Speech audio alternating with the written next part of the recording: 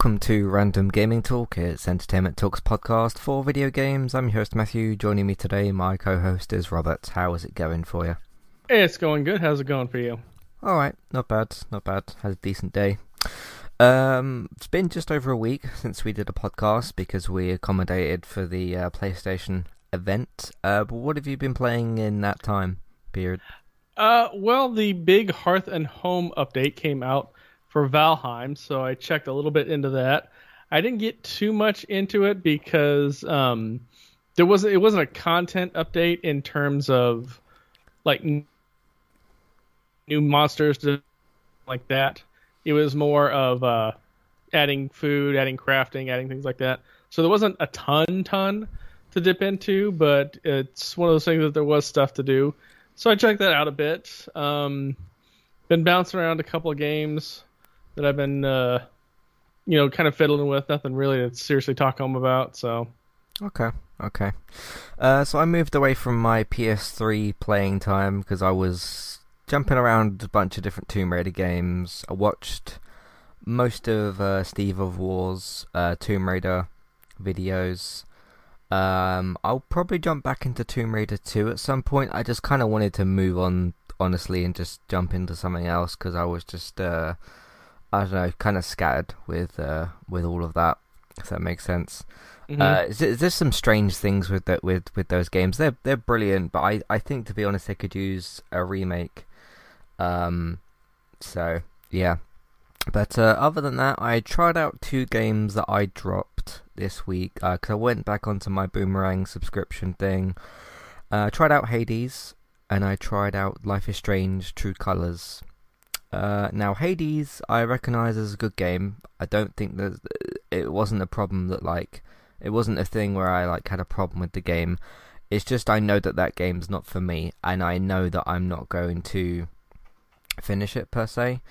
The basic gist of what I got of the game after playing it for about an hour is that you run through this area, pretty much. Characters give you things to help you out along your the different runs that you do, and then you go on those, and then you go through as many areas as you can. I don't know how many areas you have to get through, but it's quite a few. And it seems like the idea of the game is you keep going and you keep trying different runs over and over, and you keep dying over and over again. But then as you die and restart, you get given different things, you can upgrade, etc, etc. So the idea is that basically you keep going through the game over and over again, get a little bit further each time, but then you get given upgrades on your next run, basically. And I thought the idea was pretty good. There wasn't too much wrong with the gameplay. Story and the characters were fine, pretty good.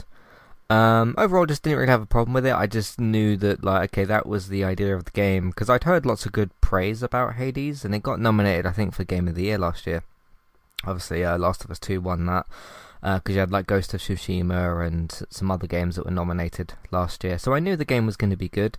It's just not a game that's for me, and that's perfectly fine. There's nothing wrong with that. I tried it out, I gave it a shot, but I sort of thought, okay, before I go on and try any more of this game, I know that it's not going to be for me, so I just kind of just gently put it down, not got angry or whatever.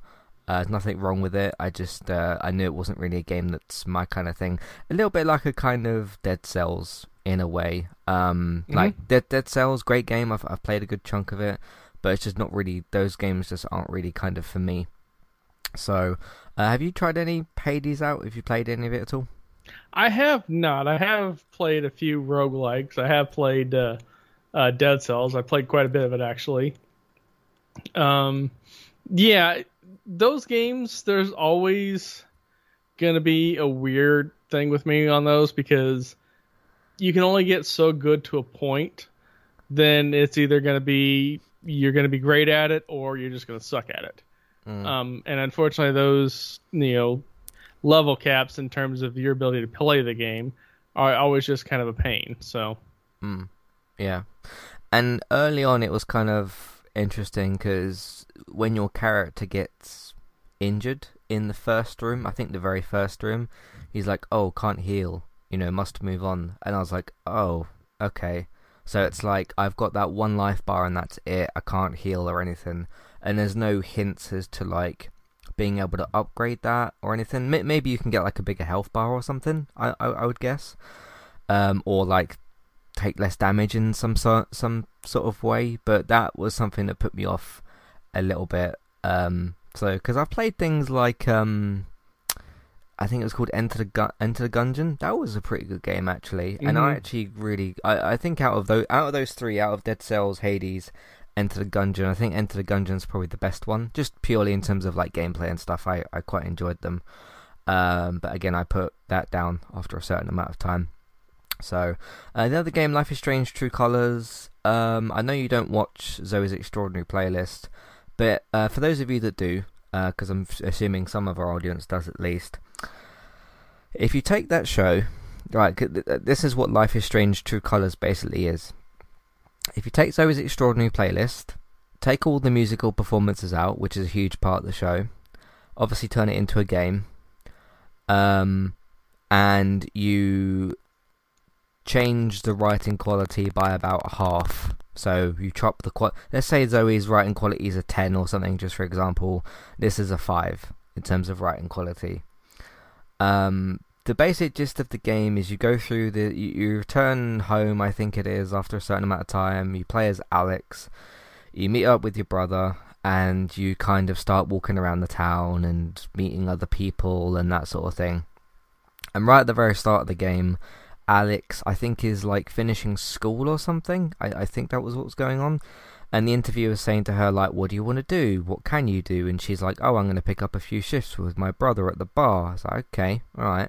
So she's very much at that sort of stage in her life where, like, school's ending, what is she going to do next? And that part of life can be, you know, quite tough because you don't exactly know what you want to do. Do you want to do university, college, job, something else? And then her choice is like, okay, I'm going to move back to the town where my brother is or something, and like work with him or something, which is nothing wrong with that. And then you meet up with your brother on this bridge, and if you hold like, I think it's LT or L2, whatever, and you can kind of like highlight the other characters, and you press, I think it's X, and they have this like line around them to do with their emotion, because the power this time, because all Life is Strange games have got different power. In the first game you could rewind time to like a certain extent. You could, in the second game, you could use telekinesis, and in the third game it's sort of like reading minds kind of, but more sort of emotion focused. And you do it to a couple of characters, and the game sort of treats it as a tutorial a little bit, and I just didn't feel like the writing was anywhere near as good as the first or the second game. I didn't really find Alex that interesting as a character. Maybe I didn't sort of play it long enough, I don't know. And then it just kept like, the story didn't feel like it had a drive. It had a sort of reason for being there, which was Alex can read emotions, but even in the admittedly small part of the game that I played, it wasn't being used that well, and there was no sort of, I don't know, like I look back at the story for the first and the second game, and there was a purpose and a drive to the story. Life is Strange 2 story starts very quickly actually, and it's a lot better. I would say that Life is Strange 1 is still maybe the best one. Life is Strange 2 is really good, but not quite as good. And then Life is Strange, well, this is the third one basically, is just, I don't know, the writing went out the window. And there wasn't, you know, when you're playing a game or you're watching something and you think, okay, I'm watching or playing this for this reason, and or these reasons if there's more than one. And I kept playing the game and I thought, like, okay, I like the Life is Strange games, but why am I playing this? Like, Alex is kind of cool, her brother is whatever, but the writing was so sort of just and it just didn't give me a reason to continue going. So, you didn't play did you play the Life is Strange games? I think you tried the first one, didn't you? I tried the first one. I could never get my head around the time warping powers, because it obviously, you know, when you do it, it has an effect. There's a change, but it never really seemed to be obvious where you should be doing that, and it seemed like you could just do it at random spots, which on one hand is kind of cool that it doesn't pigeonhole you into a specific thing, but then it kind of loses direction on it. Yeah, but yeah, there was just no real story drive sort of thing in the third game, so I just put it down in the end. So because I don't have some sort of like undying loyalty to Life is Strange or something to where I have to finish the game. So unfortunately, that one didn't work for me. Then today I got sent what's the new Zelda game? Not Twilight Princess. What's the one that they just remade? Skyward Sword? That one, yeah. I got sent that for the Switch and the Mario Golf something or other game, the newest golf game. Is it Golf Club or something? Can't remember. Yeah. Yeah, got sent that for the Switch, so I got those on the way. Mario Golf something. I know what you're talking about, but yeah. In the meantime, I've gone back to Psychonauts 1. I've got that on the Xbox, backwards compatible. The original Xbox intro is quite interesting, actually. The way it kind of boots up is kind of cool. I really got into it. I played about 2 to 3 hours today, which is weird because my game save file says like just over 2 hours, but that's supposed to be included what I played before, which was at least about another 2 hours.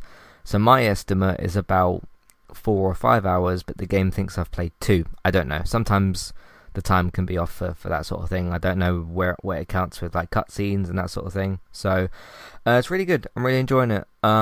It's basically just kind of like these little kids that are X-Men sort of thing, and they've gone to this camp where this crazy sort of general person, like ex-war veteran general person or whatever, is running this camp.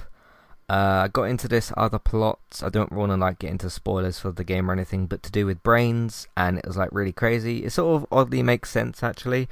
It's funny how much Psychonauts can kind of get into the wackier stories, but they still sort of make sense because of the world and because like some of the characters are a bit strange and that. So when some of these stranger storylines happen, it fits into it pretty well.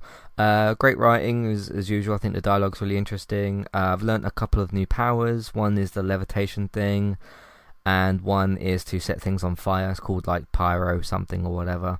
And then I've got the Psy blast, which is basically just a normal blast type of thing, which is cool. So the levitation thing's kind of a bit of a game changer. Not only does it make you move a lot faster, because you can sort of run on a ball, if that makes sense. And then you can sort of make that ball jump up in the air so that you can jump further across certain surfaces. And then you can press this button once you've jumped to like use it to glide or whatever. It's pretty good. So I really like what I've played of that so far. There is a bit of a sort of within the game the game tells you what you need to do, but at some points it's like, okay, where do I go for certain things? But I've yet to look up a guide for anything. Even with some of the different bosses, I'm like, okay, I have a general idea of how I could fight this thing, but I don't know. I guess that goes along with the amount of variety that's in this game, which is quite a lot. I don't feel like I've done the same thing too many times. Pretty much all the bosses have been very different, very weird, very wacky kind of thing. So I've enjoyed it so far. I can't remember if you played Psychonauts. I know David has. Have you? Yeah, I played Psychonauts, and I got started on Psychonauts 2. I just haven't had a chance to really play it. Okay. Would you know what storyline I'm talking about if I said the brains thing? Yeah. Early on? Yeah? Yeah, I've basically got to that part. How far would you say that's into the game? Because I would say about 4 or 5 hours, roughly. Yeah, it's fairly... After you get through the intro tutorial, it's fairly quick after that. Yeah. How long would you say I've left of the game, roughly? Honestly, I don't know because I'm not 100%er collectible stuff, so those kinds of things can really affect the playtime. What about if you just like didn't do that stuff? How long would you say is left? Honestly, I wouldn't be able to tell you. Okay. How far did you get into Psychonauts 2? I got past the initial trailer, and then after you get off the plane to the Psychonauts headquarters, right after that. Okay. Cool. That's pretty much what I've been playing. I've tried to cut down a little bit on time with COD because the more time I spend on COD, the less story games I can finish. It's just how that kind of works. Still had a relatively good time on that though. So that's pretty much everything I've been playing. I'll let everybody know my thoughts on the 2 Switch games once I get them, and then I'll jump into Psychonauts 2 at at some point. Well, obviously once I finish the first game. So let's jump into a bit of housekeeping, and then we'll jump into some news. So we'll do that in a minute. Hi there, and thanks very much for listening. Today I'm here to tell you about our 2 different affiliate links. The first of which is our Amazon affiliate link. That's where you can shop on Amazon. We can get a small cut of what you spend, but it won't cost you anything extra. So whether you're getting a gift for somebody else or treating yourself, or maybe both depending on the occasion, we can get a small cut of what you spend, but it won't cost you extra. You can find the link to our Amazon affiliate link in your show notes. The second affiliate link for today is our Kualu affiliate link. If you want to get started with a website and a domain name of your choice, you can simply sign up with Kualu using the link in the show notes.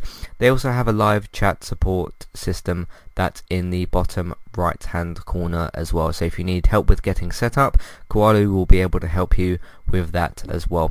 The links for both of these can be found in your show notes for Kualu and the Amazon affiliate link. If you would like to get the ad-free versions of Entertainment Talks podcast and support us along the way, you can simply sign up over on our Patreon page. You can sign up either as a creator or as a patron. There's no difference there for the time being, and you can get your ad-free podcasts over there. It's a great way to support us on Entertainment Talk and to get rid of the ads and get your ad-free podcasts. You can also support Entertainment Talk on Patreon at the $3 level tier. This gets you a chance to request a review from us of your favourite TV show or film, but it's 1 per month, so 1 TV show or film review per month. It's up to you which one you want to choose. We will watch a few episodes of the TV show that you choose, or of course if it's a film, we'll just watch that film and we will review that for you on that month. And then when it gets to the next month, you can request a new TV show or a film review of your choice. That's $3 level tier. That does also of course include your ad-free podcasts for the month as well. Thank you very much for listening and enjoy the rest of the show. Alright, so recently on Entertainment Talk, I did a podcast today. It's Analysing Television episode 13, taking a look at TV adverts and actually watching them on the podcast and talking about which ones are good, which ones are bad, looking at 2 specific examples as well, and just a general look at sort of a mix of TV adverts. Some of them are good, some of them are bad, some of them distract from the actual advert of the product that they're trying to advertise. Some of them trying to be too funny, some of them trying to be too cute, some of them just completely miss the mark. So how do you find like TV adverts in general? Because I know it's sort of different for you over in the US, because you probably get different things advertised. It's really, really weird with some of the TV adverts, because some of them you're literally 30 seconds into it. I'm like, I have absolutely no idea what this is advertising. Yeah, that's what we find over here sometimes as well. So if you want to do that, then you can listen to that podcast as well. Over on the United cast, Man United beat West Ham by 2-1. Very, very dramatic game. Our goalkeeper saved a penalty in the last minute of the game. Good old David De Gea. And some very good goals from Ronaldo, because of course Ronaldo scores, that's just what he does, and a great goal from Jesse Lingard as well. Varane was back on that episode of the United cast. He won't be on tomorrow's episode though, we've already discussed that, he's going to see his family. But tomorrow's game is again against West Ham, but in a different competition. And then we play Aston Villa on Saturday, which I hope he'll be back for. So you can check out that for the United cast. Zoe's Extraordinary Playlist, Zoe's podcast playlist for the Zoe's Extraordinary Playlist TV show. Up to Season 2, Episode 10 is what I'm at.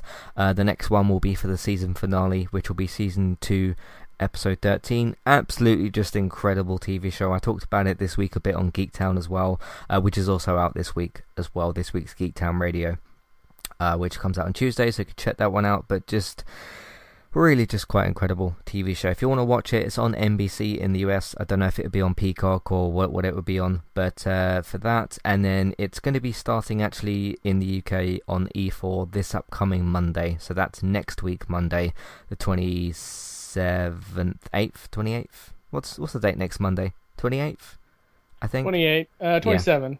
27, that one. So look out for that as well.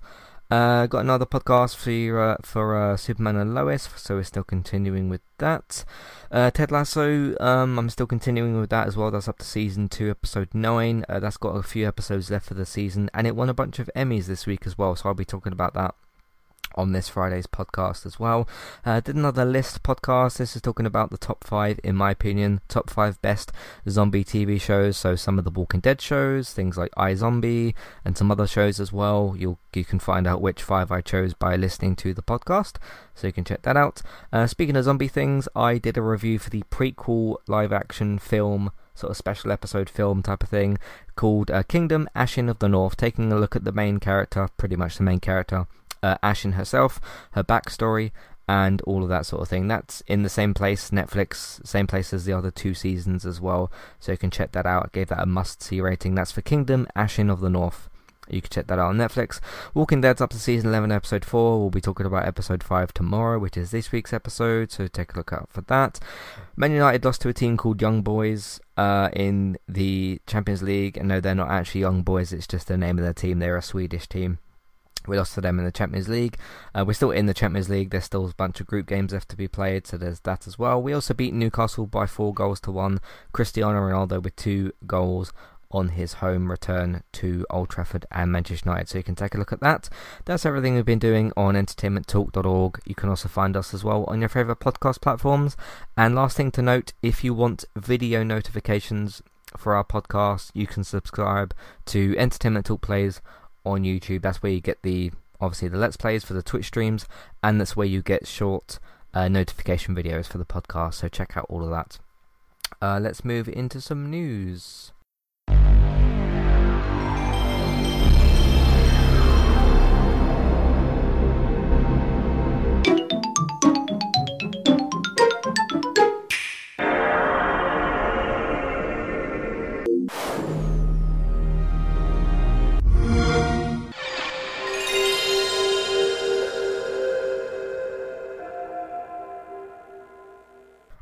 I've been going first quite often, mainly because I talk about the thing that I put in the title, pretty much. So things like the PlayStation Showcase. I'll let you go first this week. What do you want to talk about? Well, first up, we got some PS5 news.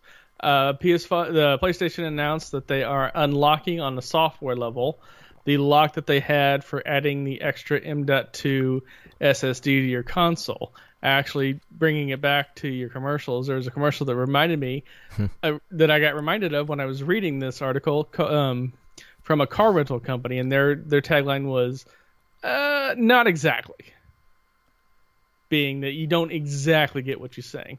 It is getting it unlocked, but not every SSD is compatible, and they don't have a list. And also, sorry about that, my phone rang. And also, you do have to take apart your PlayStation 5 to add the SSD, and the article says that it should,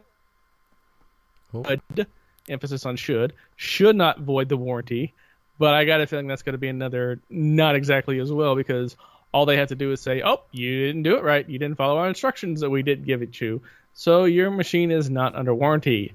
Have fun buying a new one. Yeah. I did see some videos popping up on YouTube about you got to buy a specific thing and you got to unscrew it and all this sort of nonsense. Yeah, it's a bit it's a bit awkward, I think is a word to use, with the like weird warranty thing that's going on. The fact that you can't put any hard drive in there has to be a very specific one, doesn't it? Is it called MD something or other? M.2 NVMe SSD. And they did not provide a list. The article that I'm reading is from the 15th, and as of yet, there is no update on the article, so they have not announced which SSDs are compatible. So you could buy an SSD on Amazon or your local electronics retailer, carefully disassemble your PS5 to the point where you can add it in, get everything back together, get everything powered up, and nothing. Not a thing. Yeah.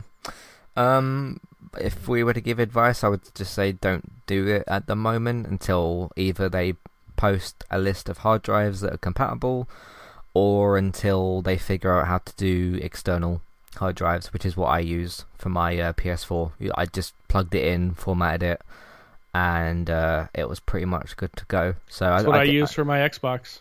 Yeah, I did think that's just the easier way to do it. I mean, there's other ways that you Sony could have done it is if, like, let's say you take one, like, because they got them side plate things, like if it was as simple as like you take off one of them and there's another slot for a hard drive thing and you can just slot it in. But I started watching Mystics, is a YouTube channel. I started watching a bit of his video. I didn't watch the whole thing because it wasn't really relevant to me. I just wanted to see part of it. And as soon as he started unscrewing things, I was like, okay, it doesn't need to be that awkward. If it was like something a bit simpler, I'd maybe recommend that people do it. But yeah, I just think the easier, the longer term solution needs to be, hey, here's an external hard drive, just plug it in, PS5 will register it and then format it and go from there, which is what me and you, I think, have both got. So it's just Sony being kind of awkward again. I mean, at least I know that with that slot in the Xbox Series X, I know it has to be a certain memory thing, but at least you can look up what to get and you can like put it in your Xbox and stuff, and that seems a lot, because that's an actual slot that's dedicated for it. I don't think you need to open up the Xbox too much to do that. No, it's on the back. If you remember pre-launch, we were speculating what it was, and I thought it might have been like some kind of port hookup for the glass thing, their VR helmet that's not VR, that's AR. AR thing, yeah.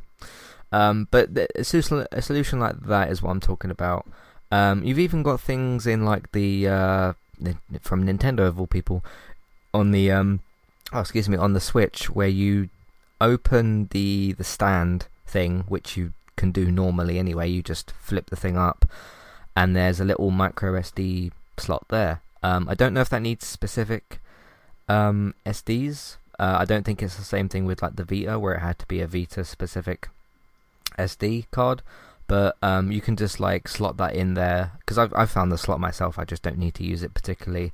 A thing like that, to where, okay, this slot, you might need to open something a little bit, or you can, in the Xbox's case, like slide the card straight in and then put a little card in, whether it's a SD card or a specific one for a console. But this whole thing of like, hey, you can open up your console and unscrew it, and it might do your warranty in, or it might not. It's a bit not great. So anyway, any other thoughts on that? I do understand getting the speed out of an M.2 drive. If you're going to design that as a functionality, have it a lot more easily accessible. I mean, like way more easily accessible. Yeah. So, but even Nintendo, who made one of the worst controllers I've ever used with the Joy-Cons, even they had a decent solution to it, which was, hey, flip the Switch over on the back and then flip up the the stand and just slide an SD card in there. So it's a pretty simple way to do it. So I don't know. Mm-hmm. And let's face it, out of the Switch, Xbox Series X, and the PS5, the PS5 is big enough to where it should have a slot for something like that. I mean, it's big enough to, you look at the size of like an SD card, or even the one that you use for the Xbox. There should be a little slot on that giant thing where you can just like put a card in, or I don't know, something like that. So yeah, I don't remember specifically the layout of a Vita, but even that had something quite simple. It was just with the Vita, it was the case that you had to buy something Sony specific, and it was a bit more expensive. But if money wasn't an issue, then none of the rest of that was an issue really. So, did you ever have a Vita or anything? No, until I got the Switch like a year and a half ago, I haven't been in the handheld thing since the Game Boy Advance, and that's actually how long ago that was. Yeah. So, all right, what else do you want to talk about today? Well, speaking on Nintendo controllers, there was a new controller that's apparently under development from Nintendo.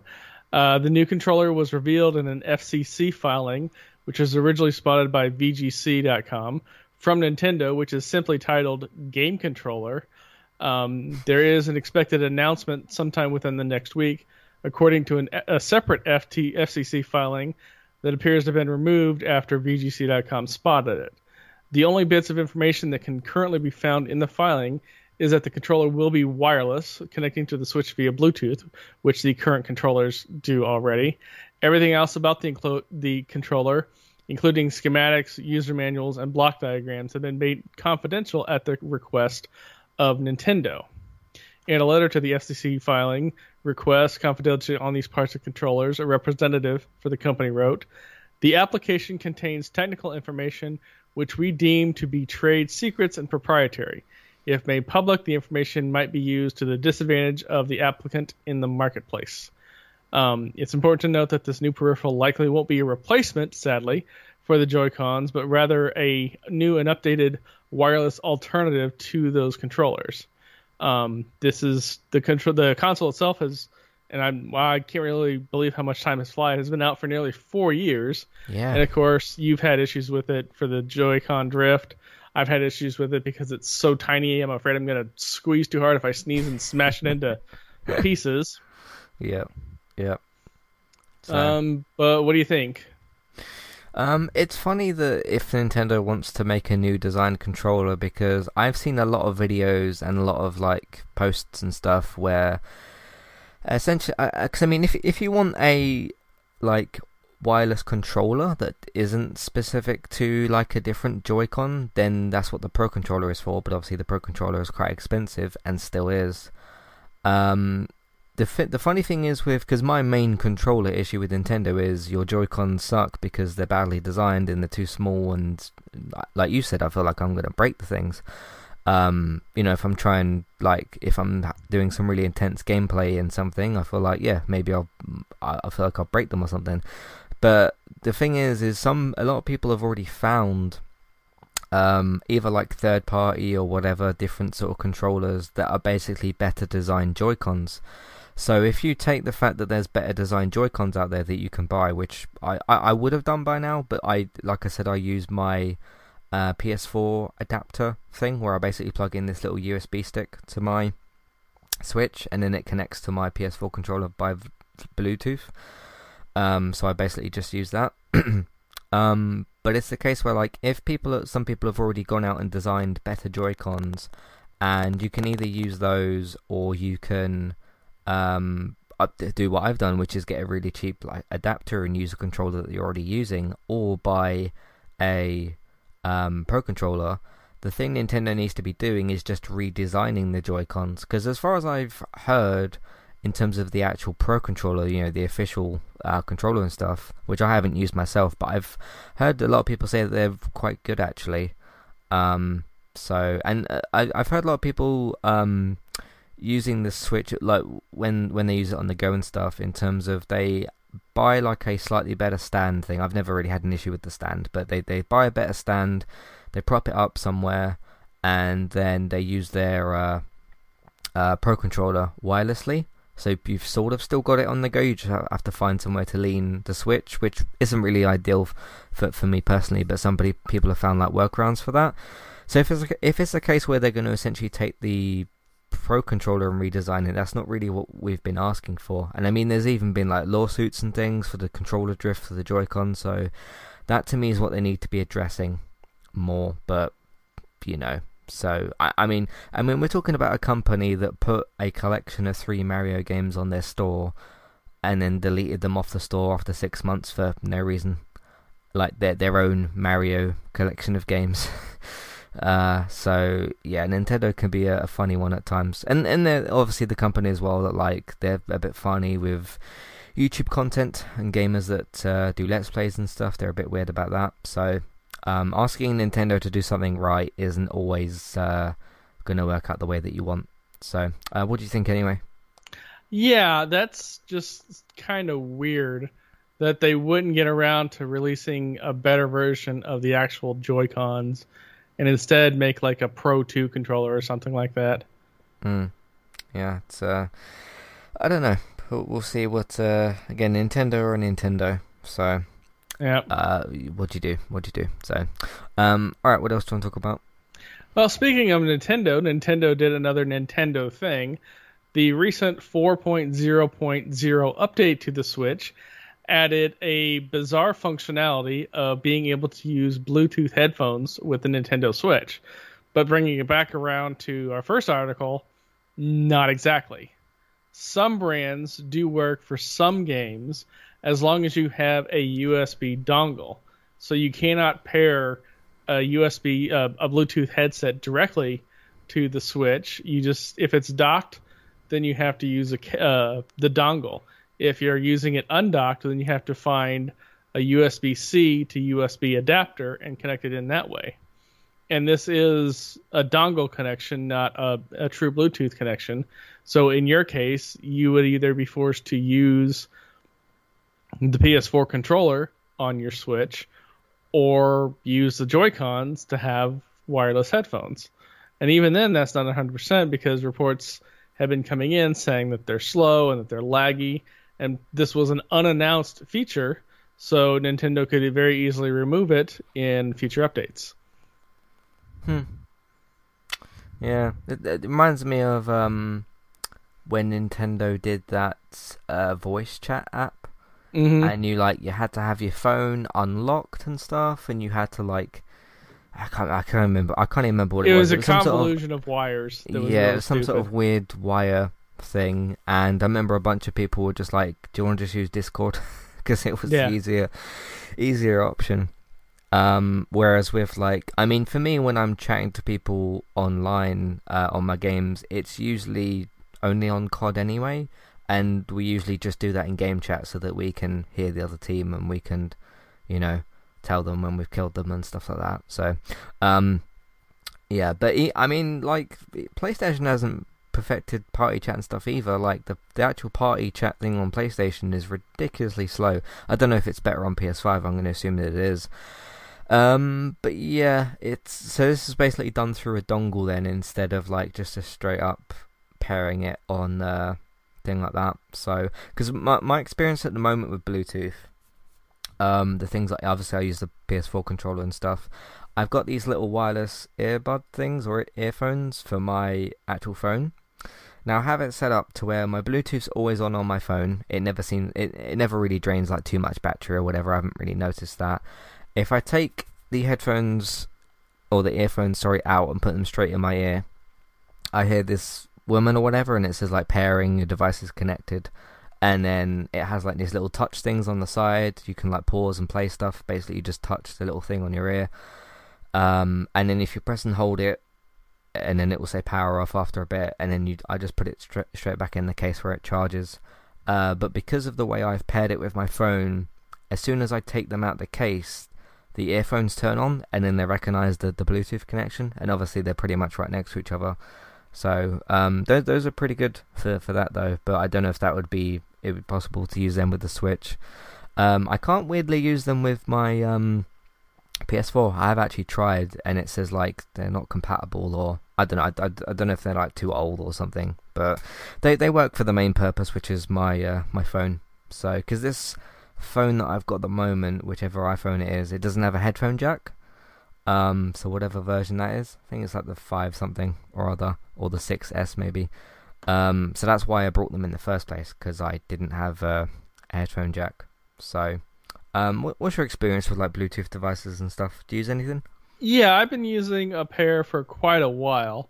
Back from 2016 to 2019, I was working this one job to where you couldn't have headphones that covered your ear because they were an OSHA violation. So I found some around the ear headphones, and I've been using them ever since, and I use them very extensively. I mean, on work days, I've had them on and running for basically 8 hours straight. I've never really noticed too much of a battery drain on my phone. Obviously, with the devices, I'd have to charge them up at the end of the night, but pretty much anything you use for 8 straight hours, you're going to have to charge up until the end, overnight. Yeah. These headphones tend to last, I'd say 2 to 3 hours, but I never really actually use them for that long either. And whenever I'm at home, which is a little bit more often at the moment, if I'm not using, I put them in the charger anyway, so they're always either charging or being used. So, yeah. I've just looked up. It says this is an iPhone SE, so just in case anybody was wondering. It's the one that doesn't have a headphone jack, which annoyed me initially, but I've oddly found it more convenient to use these earphones than I have usually the wired earphones, like you got to untangle them and then put them in the jack and then make sure that's all good. With those, I literally just take them straight out of the case and put them in my ear and then press play on whenever I'm listening to. So it's they're pretty good. Yeah, wired or wireless, I can't use in-ear headphones. My ears are just a weird shape to where I get maybe 5 minutes of use and then it physically hurts. Okay. Yeah, these are in-ear earphones, so they're pretty good. But with if I'm watching or listening to something on the console, like on the Xbox or the PlayStation, I use my big headphones, which are really good actually. So it's a win-win either way for me. But anyway, back to the Nintendo stuff. It's just it's Nintendo being a bit backwards. So, did you say that takes the USB-C slot? Is that what you said? If you want to use it undocked, it has to have a USB dongle. So undocked, the only USB connection is USB-C. So you have to use a USB-C to USB adapter. Oh, and then plug. Oh, yeah, that is awkward. Yeah. And then have like your uvula dangling down. Yeah, that's not great. So I'm assuming with docked it's just normal USB, and then you plug that into the dock. Mm-hmm. And where you would plug the dongle in for your PS4 controller. Yeah. Could I have them both plugged in then? I probably could. No, there's only one USB port. No, there's two on the dock. I'm pretty sure. There's one in the back. I don't know if there's any more on the side. Yeah, there's two on the side, which okay. Well, then well, the thing is that device, the fact that we're into software version 4.0 and it doesn't natively support a Bluetooth connection for the headphones, I wouldn't take bets on whether having multiple USB devices would actually work or not. True. Yeah. So, all right. What else do you want to talk about? Well, Halo Infinite multiplayer is getting another big technical preview. They've had a couple earlier, but since they've been seriously limited to the number of players, there's been a lot of bots, so it hasn't really given you a good sense of what the new multiplayer maps are going to do. But they're doing 2 weekends, and it's open to all registered insiders as of September 13th. The dates are going to be Thursday 23rd is when you can start downloading, and they're going to start opening up matches on Friday for limited hours, which is 10 a.m. to 2 p.m. and then 5 p.m. to 9 p.m. Not exactly ideal hours for everybody in the U.S., but anybody in the UK, that's going to be a good one. And then they're going to do another block of time, but they didn't announce that yet, just to say to check the Insider's blog post for the future one. But they are opening up to far more people, so anybody that is a fan of Halo multiplayer is going to get a better sense of the game itself for its upcoming Christmas release, I would have to assume. Mm-hmm. Yeah, they haven't given a release date for the game yet, have they? I don't think. I think they have. Give me 1 second here. I think it's just Holiday 2021. So, there's not much that Halo Infinite could do to pull me in terms of multiplayer, to be honest. I did enjoy Halo 3 multiplayer when I was at school. I played some of Halo 4's multiplayer, but not too much of it, and I barely touched Halo 5's multiplayer. I tried about 3/4 of the story, and or just over half of the story, and didn't continue. So, what did you find? According to HaloWaypoint.com, the launch is December 8th. Okay. But yeah, I don't know what Halo Infinite could do to pull me away from COD. I mean, as I've said numerous times, when it comes to online shooters and stuff, at least like for now, because obviously I used to be into Halo when I was at school and stuff, I just at the moment prefer the grounded modern day warfare, and that's not what Halo is. It's, futuristic sci-fi shooter stuff. I'm sure the game will be great. Of what I've seen from it, it's looked pretty good. It's just not really gonna pull me in for all that. So although a lot of my Call of Duty friends have been talking about Battlefield 2042, I think it's called, so I may jump into that at some point. But yeah, that's pretty much where I'm at for it. I don't know if I'll try the beta, because even if it's the case where I'm impressed with the game, which, as I've said, it looks pretty good, I just prefer COD Modern Warfare. It's just a simple case of preference. So, how about you? Interested in multiplayer or the story, or where you at with Halo Infinite? I've always been more a story person than a multiplayer person because, as I've said repeatedly on the podcast, I suck at shooters, and I'm not much better at online competitive shooting. I do have Ultimate until August 2023, so I'm sure at some point I'll check it out and see if the story sucks me in or not. So, okay. Did you play 5? I played a little bit of 5, but I didn't enjoy it. Not many people did. So, yeah. But anyone that wants to play it and let us know if you like it or anything else like that, you can do so. So yeah. What else do you want to talk about today? Well, the last thing I have to talk about, it's a bit of a sad note, but can't be helped. Sir Clive Sinclair, who was the inventor of the world's first slimline pocket calculator and the founder of the groundbreaking consumer electronic company Sinclair Research, has sadly passed away. Sinclair Research was founded in 1973, but became very well known in the UK in the 1980s with the release of the ZX80 home computer, which was available as a ready-to-use kit or for a slightly lower price, a build-it-yourself kit. And you got to remember, this was the 80s, so that wasn't really a thing. So the concept that we have now of buying parts and building a computer, that was pretty far out there back then. Mm-hmm. It was a very popular machine back in the 80s due to both its capacities and its price. In the UK, the pre-assembled price was a mere £100. Even bigger success followed later with the ZX81 and then the ZX Spectrum in 82, which became the best-selling personal computer in the UK at times.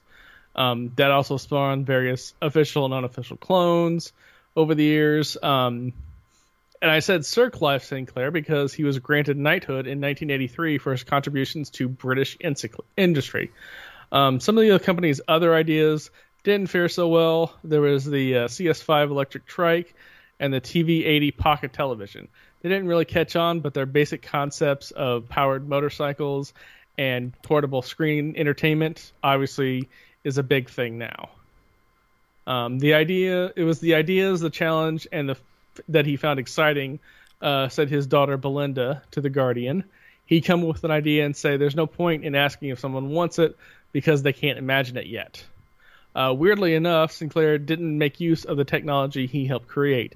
According to his daughter, he said he carried a slide rule with him and would use that rather than a calculator.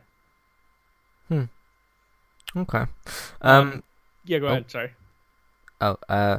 Yeah, I mean, I'm not familiar with the person particularly. Of course, it's sad when somebody does pass away, but sounds like they left a bit of a legacy behind, which is good. That's pretty much all I can really say about it. I'm not really familiar with the person or the situation, but yeah, as you said, it's more of like a pretty normal thing now when we talk about like computer parts and things like that. It's very normal now to like, hey, I'll build my own PC, as opposed to back in the day where you wouldn't really do that quite so much. So yeah, and it's not like it was short life. It shows how times have changed a little bit. So sorry, I didn't mean to interrupt. And I said it's not like he lived a short life. He was 81 at the time, so a nice long-lived life. So yeah, that's not a bad age, I suppose. So yeah, there we go. What did you want to say?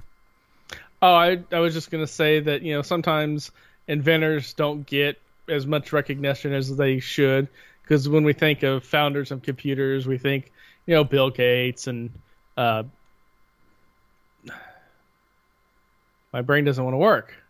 Other people, yeah. Bill Gates, Michael Dell, people that were like pioneers of the industry and all have products that we use to this day. And then there's some people that did a whole bunch of cool stuff that we probably don't think about. Yeah. So, but rest in peace, and we shall see how that goes on going forward. So, what else did you want to talk about today? That's the last one that I had. Cool. Well, I had 2 pieces of news to talk about, one of which I did sort of touch upon in the last podcast, and that's this Crash Bandicoot mystery.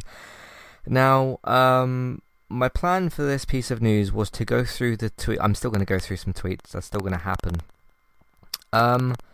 But the Crash Bandicoot account continues to post the most random, just not really nonsense, some like stats and facts and things like that. They did this Twitter thread the other day where it was like breaking down Crash Bandicoot's history, like the games from, I think they went right from 1996 to 2020, oh sorry, 2021, whenever Crash on the Run came out, which I think was, yeah, last year. I can't find those tweets now. I don't know if they deleted them, but I went into the comments section for some of them, and everyone's like, what the hell are you doing? Why are you not announcing a game? And even I didn't tweet anything too aggressive. I was like, what are you doing? But the newest tweet they have, apart from, there's a pinned tweet about like them talking about Crash's anniversary, because this is what it's all supposed to be about, his anniversary, which was on the same day as that PlayStation event, but nothing got announced either on that event or elsewhere. The newest tweet that they've got is from 4 days ago, so they've definitely deleted some tweets. Not all Bandicoots wear capes, but you can sure come close with Choose Your Bandicoot. That's basically an advert for the fact that you can put different skins on Crash. Then they retweeted something about Crash Bandicoot merchandise. Then 6 days ago they posted, sometimes it's better to not look at what's behind you, and there's a dinosaur chasing Crash, which is from one of the levels. Before that, so this is going back to the 10th of September. What date was that event? Was that the 8th of September? I think, the PlayStation event. I think, yeah. No, 9. I think, yeah. The 9. Because I think these tweets are still from after that time. Then they posted something, said, it is a glorious beacon of hope illuminating the shadows and casting out the darkness of our world. Behold, the final Wumpa. And it's sort of like a religious type of picture, but there's a Wumpa fruit that's been edited in. And then it says TFW, I'm not sure what that stands for. You find the very last Wumpa.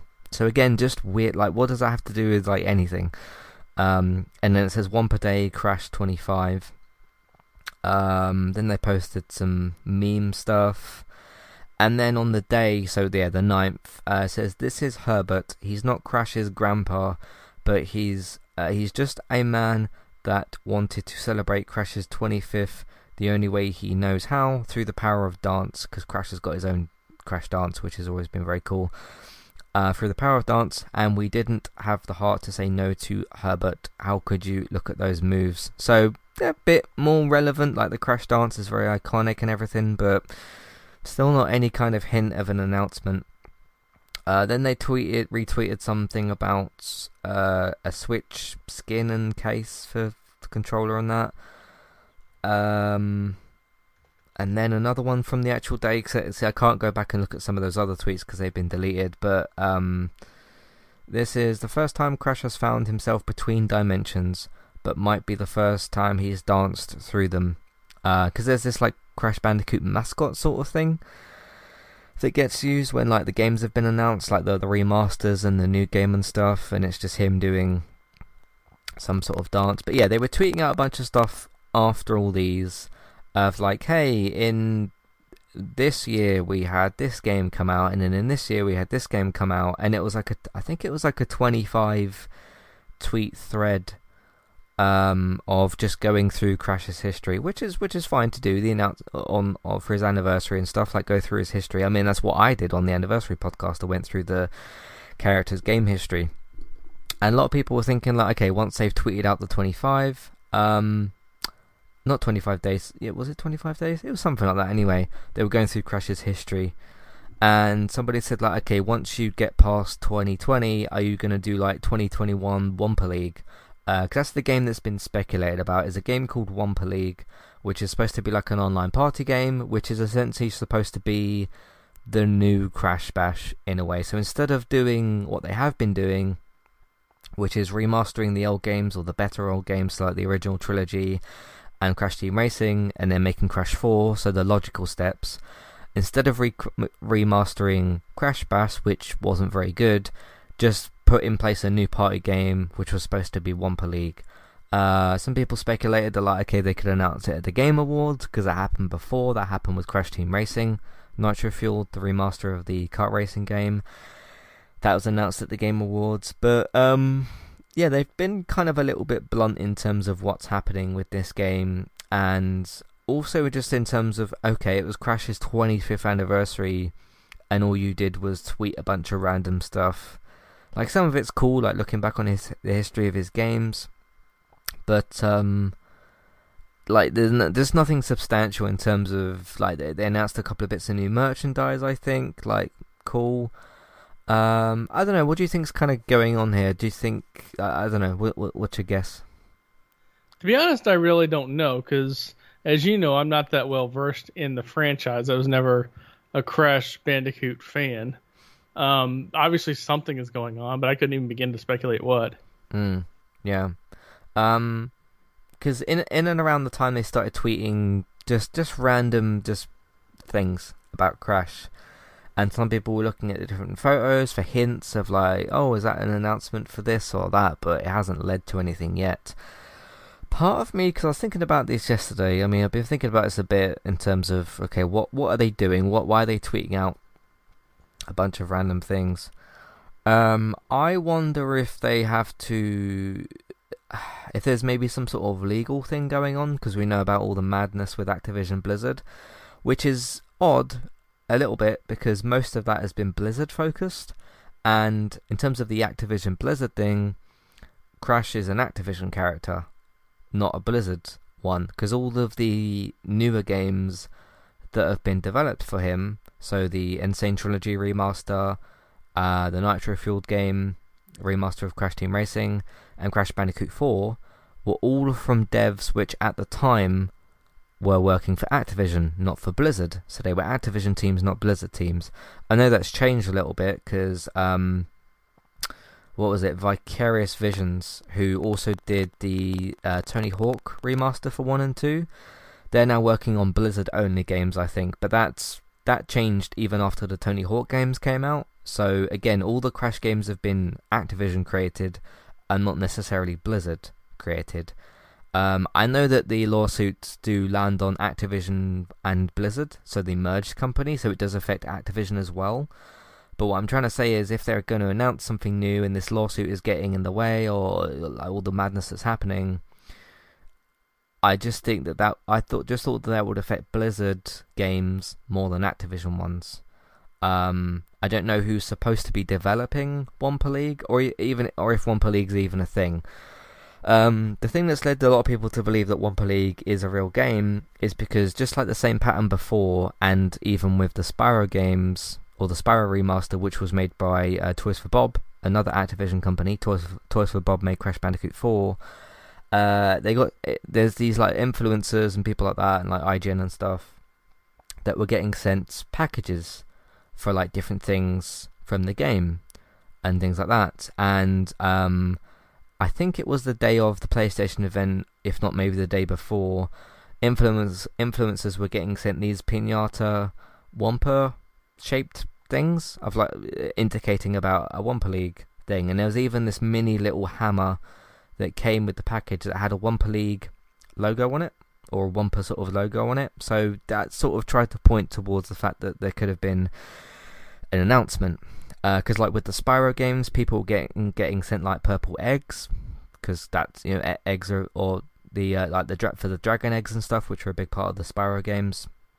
So it all seemed to be leading up to that. But after this event's happened, and they're just tweeting out a bunch of random stuff, nothing else has really happened. So it's just weird. Do you think that the Activision Blizzard madness has got something to do with it? Do you think that's gotten in the way in some way, shape, or form? Maybe a mix of both. What do you mean a mix of both? Maybe they're trying to get out of it, get away from the Activision Blizzard, and thus all the random tweeting. But there might be something that, for a shoe that hasn't dropped yet, that might bring them back into it. Yeah. So that's my only kind of answer, is all this Activision Blizzard stuff has gotten in the way of it.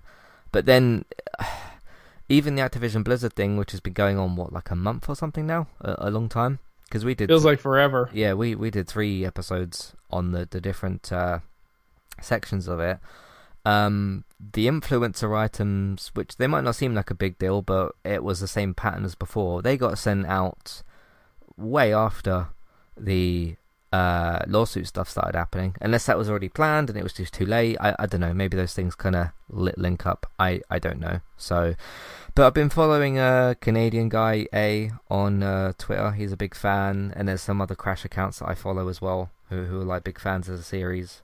So I've just been trying to follow in with what they've been saying. So we shall see. I don't think Crash Bandicoot's in trouble. Obviously Activision Blizzard's in a little bit of trouble, but that doesn't mean that the IP itself is. It just means that obviously some of the CEO roles and executive roles need to be swapped out, should we say. But that shouldn't necessarily hurt any games that are in development. So I don't know. We shall see. I mean, we're getting Call of Duty Vanguard this year. So, and it's funny with that as well, with the Call of Duty Vanguard thing, because as far as we understand, all of Activision's and Blizzard's, no, all of Activision's devs are working on the franchise. Not necessarily Vanguard, but all 9 of Activision's dev teams are on Vanguard. But that game is still fine. It's still coming out, not been delayed or anything. So, I don't know. We shall see. Let's move on from that anyway. Talk about Star Wars. We all like Star Wars, at least some people still do.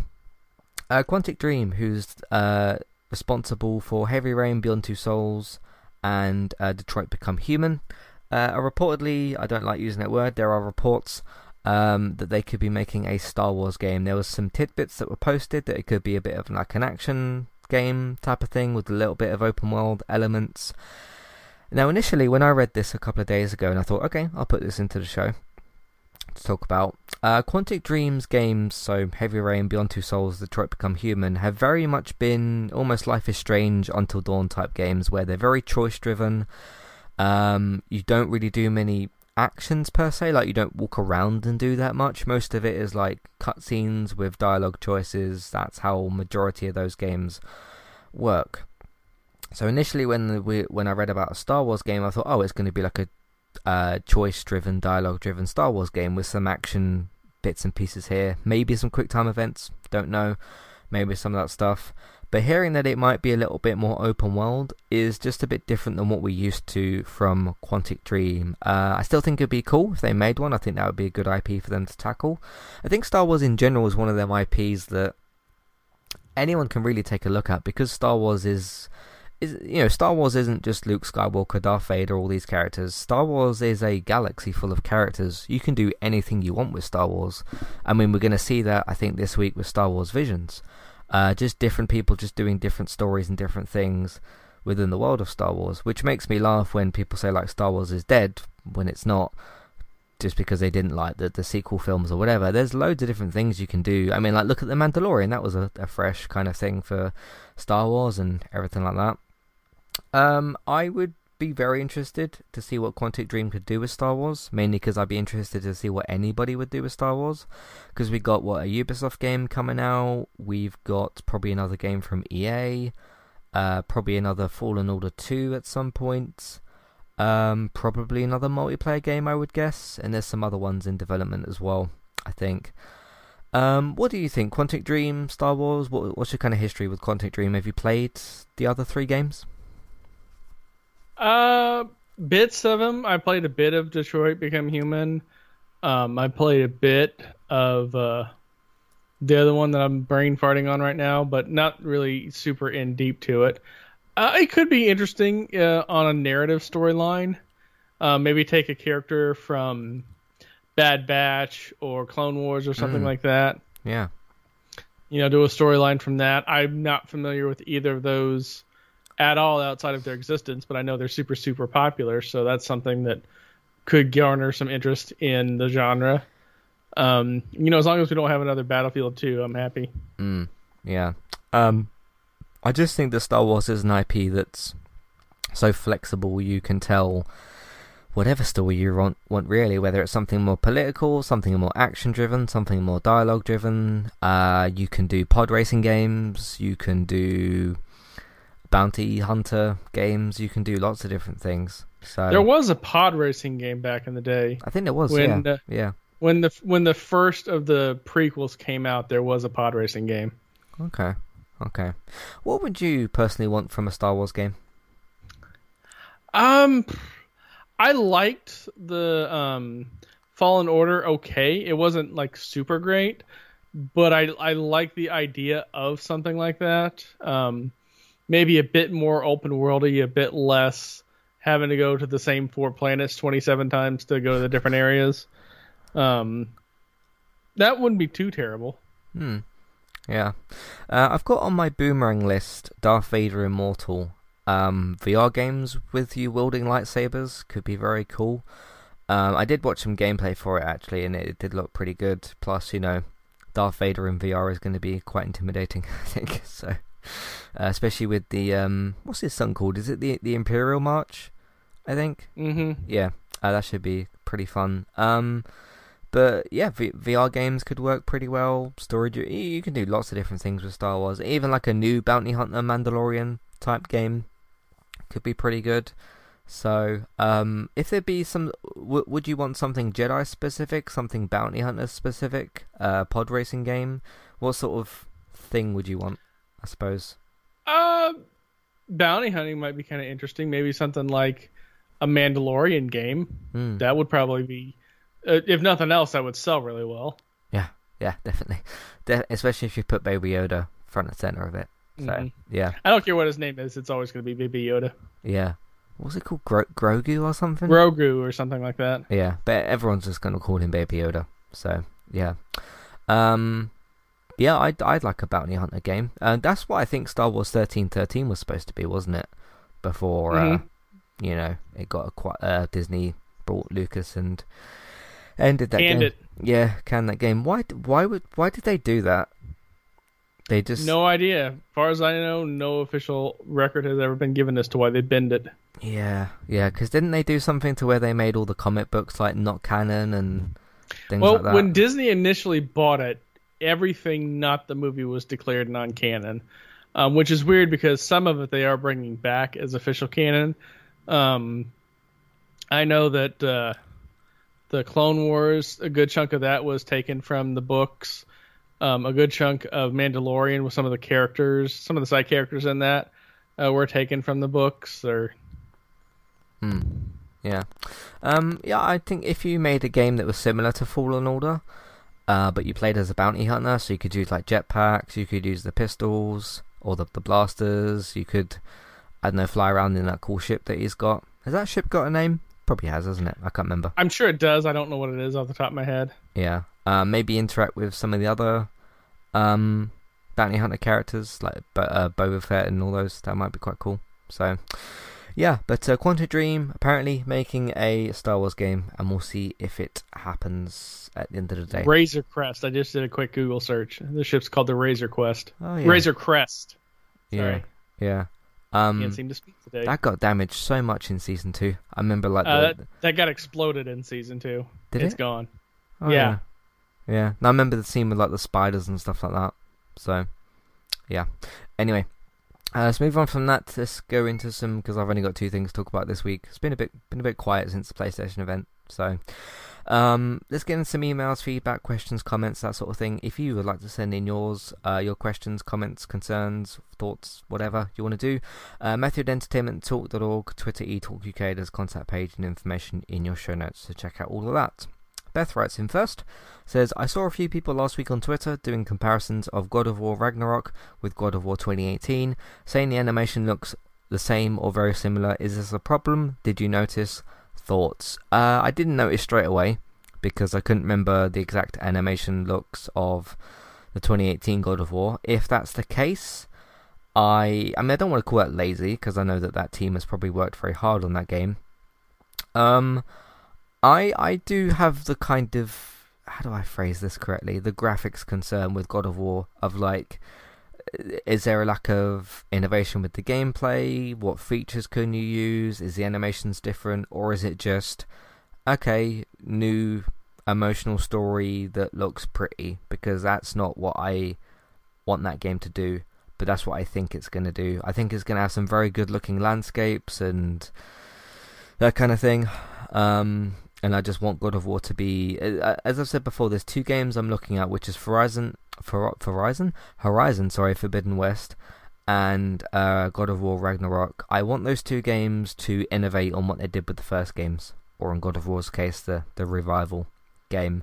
Because both of those games I could look at and think, those games have got the opportunity to just have landscapes that look really good, and we'll just put a new story in and still do some innovations here and there, but I really want those games to be pushed, because we're also in the case where, like, yeah, those games are going to be on PS4, but they're also going to be on next-gen hardware as well, so I want a little bit more of a push for some of that stuff. Did you notice anything? Did you see anything? Any thoughts on that?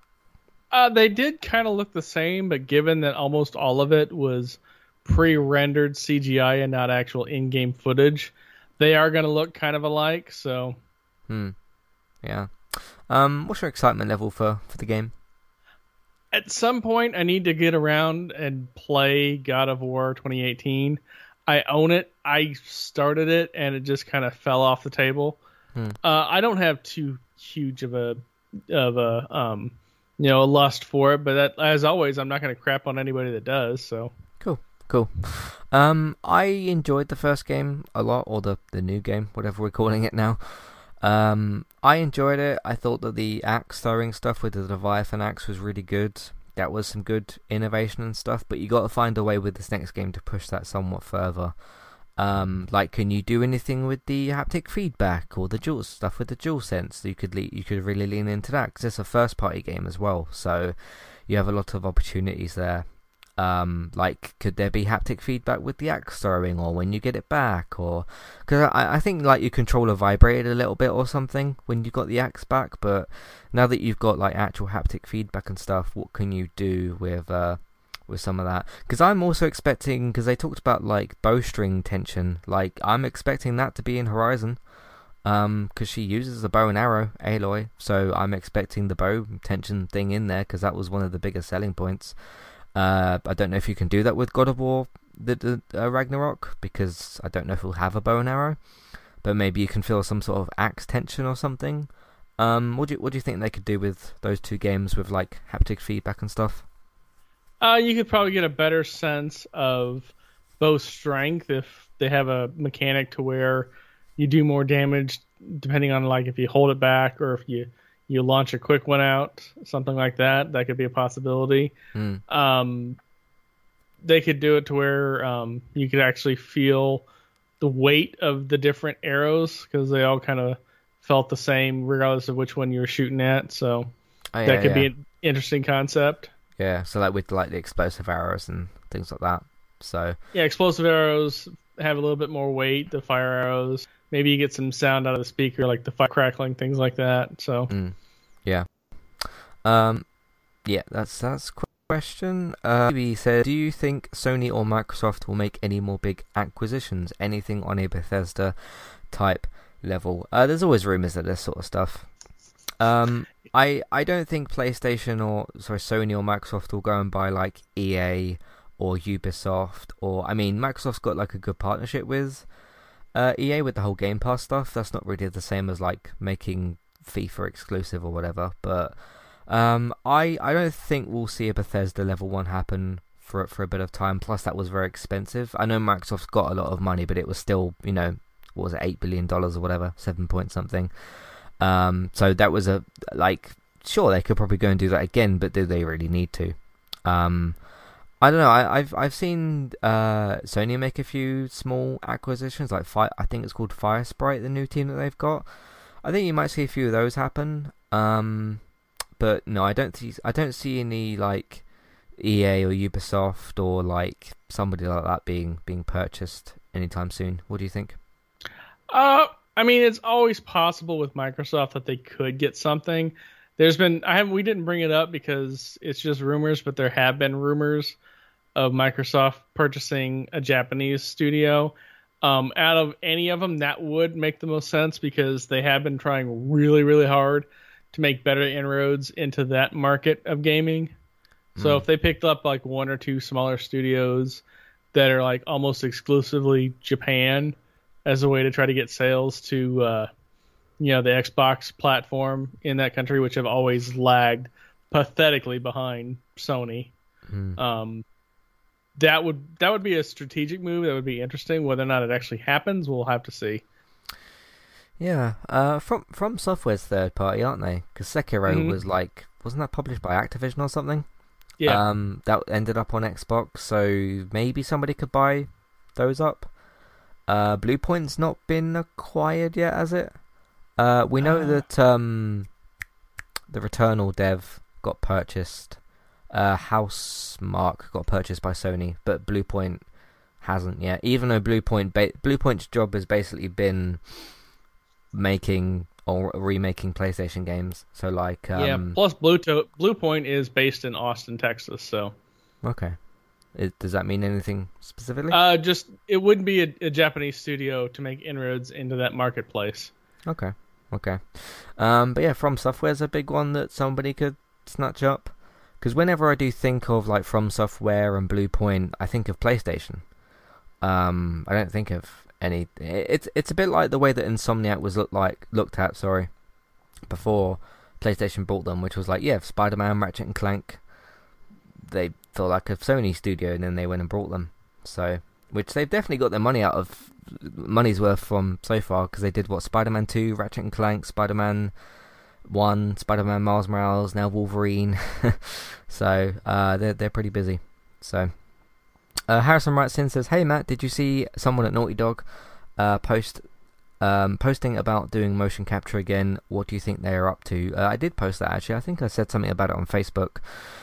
I don't know. I don't know what Naughty Dog's. I mean, because the guess at the moment is Last of Us 1 remake, which I think is just a bit of a waste of time, unfortunately. And then Factions 2. I think those are the two things actually being worked on. I know they did an outline for Last of Us 3, but we don't know what they're doing with that. There's so many people in the Last of Us communities that are asking for like Joel and Tommy DLC, or Abby DLC, or Lev DLC, or something else like that. I mean, the biggest one that sticks out that most people ask for is the 20-year gap. I'm not going to give any story spoilers. The 20-year gap for Joel between one particular event and another event. That very much is I mean, 20 years, because he was with I can't remember if he was with the Fireflies or somebody else, but that was where he met up with like Tess and those sorts of characters, and him and Tommy did a bunch of stuff. There's a lot of references to it in Last of Us 1 and in Last of Us 2. That would definitely be one that would be very successful, I think. But yeah, I would obviously play most things Last of Us if they got released. Apart from, I'm still torn on like if I'll actually play the Last of Us 1 remake, mainly because I don't know if I'll need to.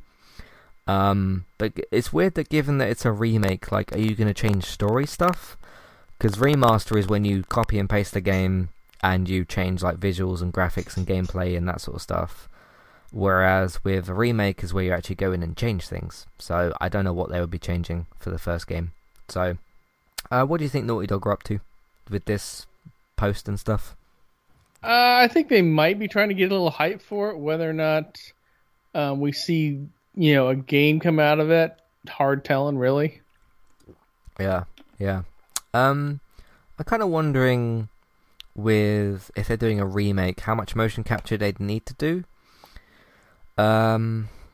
I don't know, because I actually don't know if you need that for remastered scenes or remade scenes, because you still got, I assume, all the captured stuff from the first game, like all the stuff with that Joel and Ellie got up to. I'd have to assume it's whether or not you could actually upscale that data or not. Okay, without doing mocap, you mean? Yeah. I don't know. So, I'm not sure how, and I'm honestly not sure how that works with remasters and remakes. It's a bit different with something like if you're remastering Crash, like you don't really do motion capture for that sort of thing. So, we shall see. But exciting anyway. And I'm obviously keeping my eye on Naughty Dog. So, we shall see. And then lastly, Amy writes in, says, "Long time, first time. Welcome. Correct me if I'm wrong, but have we seen anything from State of Decay this year? Is Robert worried about the game?" So this one's a bit more aimed at you. How do you feel? State of Decay 3, what's your thoughts? Well, we haven't gotten anything big. There have been some minor leaks in terms of hiring at Undead Labs. I'm not worried because we don't have a release date out yet, and I'm not expecting one at the end of this year. Considering for State of Decay 2 patch update 26 just came out with a few new changes, so the fact that we're 26 updates into that game just leads me to believe that they're just taking their time with State of Decay 3. And from the leaks that I have seen, to where it's looking a lot more story heavy than the second one was, and the second one did have some interesting story elements to it. I'm okay with waiting. I mean, we've had way too many broken launch games in the last couple of years to not have patience and wait for a game to be done before you get it. Yeah, I'm kind of excited for it. I did enjoy State of Decay 1 and 2. I can't remember if I actually finished State of Decay 2. I think I did. I'm pretty sure I did. It would have to depend which part, one of the maps or Trumbull Valley, which has two separate storylines. Yeah, I can't remember. So, but I'm looking forward to it. I do want them to change things a little bit. I didn't really like the influence system. It's too kind of like points heavy driven.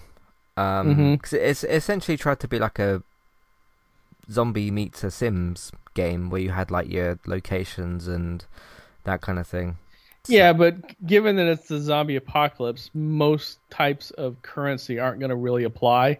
So the influence system is how they could balance, bartering, based off of what you have versus how people like you, how well people like you, versus just being able to go to everything and be like, mine, also mine. Yeah, that's mine too. Yeah, that's also mine.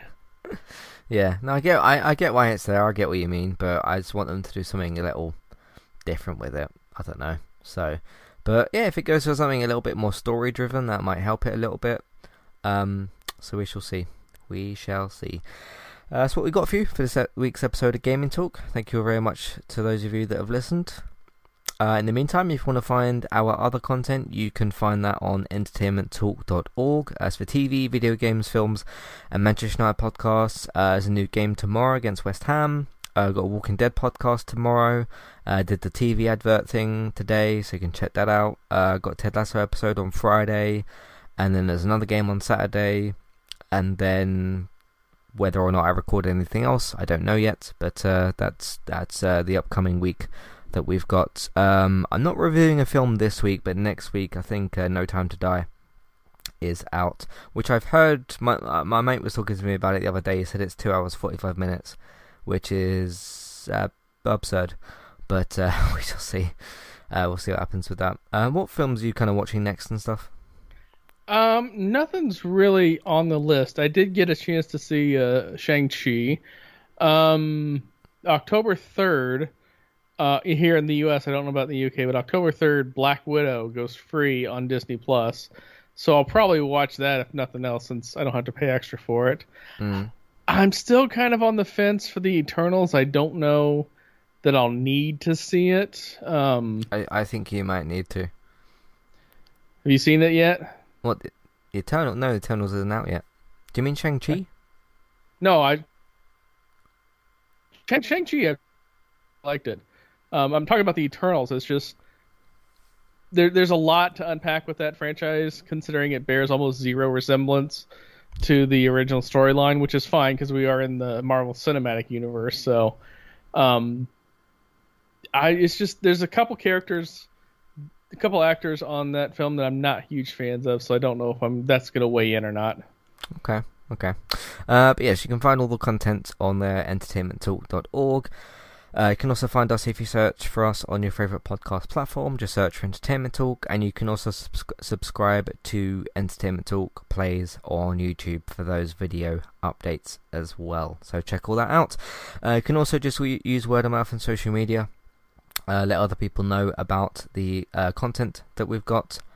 Just either tell them or share it around on Facebook and Twitter and that sort of stuff, so that really helps us out as well. Patreon, $1, $3 level tiers, ad-free podcast review options, check that out as well if you'd like to. For that, for TV and film news, David's got you covered over on geektown.co.uk. You can also check out Geektown Radio. That's of course on podcast platforms as well. A new episode out today Check that one out as well for your TV and film news. Bex is still streaming very regularly over on Twitch. Trista Bytes, Trista, Bytes. Go and give her a follow over there. You can also give me a follow as well over on Twitch, eTalkUK, for all our different video game streams. And if you want to find the streams archived later on YouTube, Entertainment Talk Plays for that. That's the same YouTube channel for those video notifications. Thanks very much for listening, and we'll catch you next time. Goodbye. Goodbye.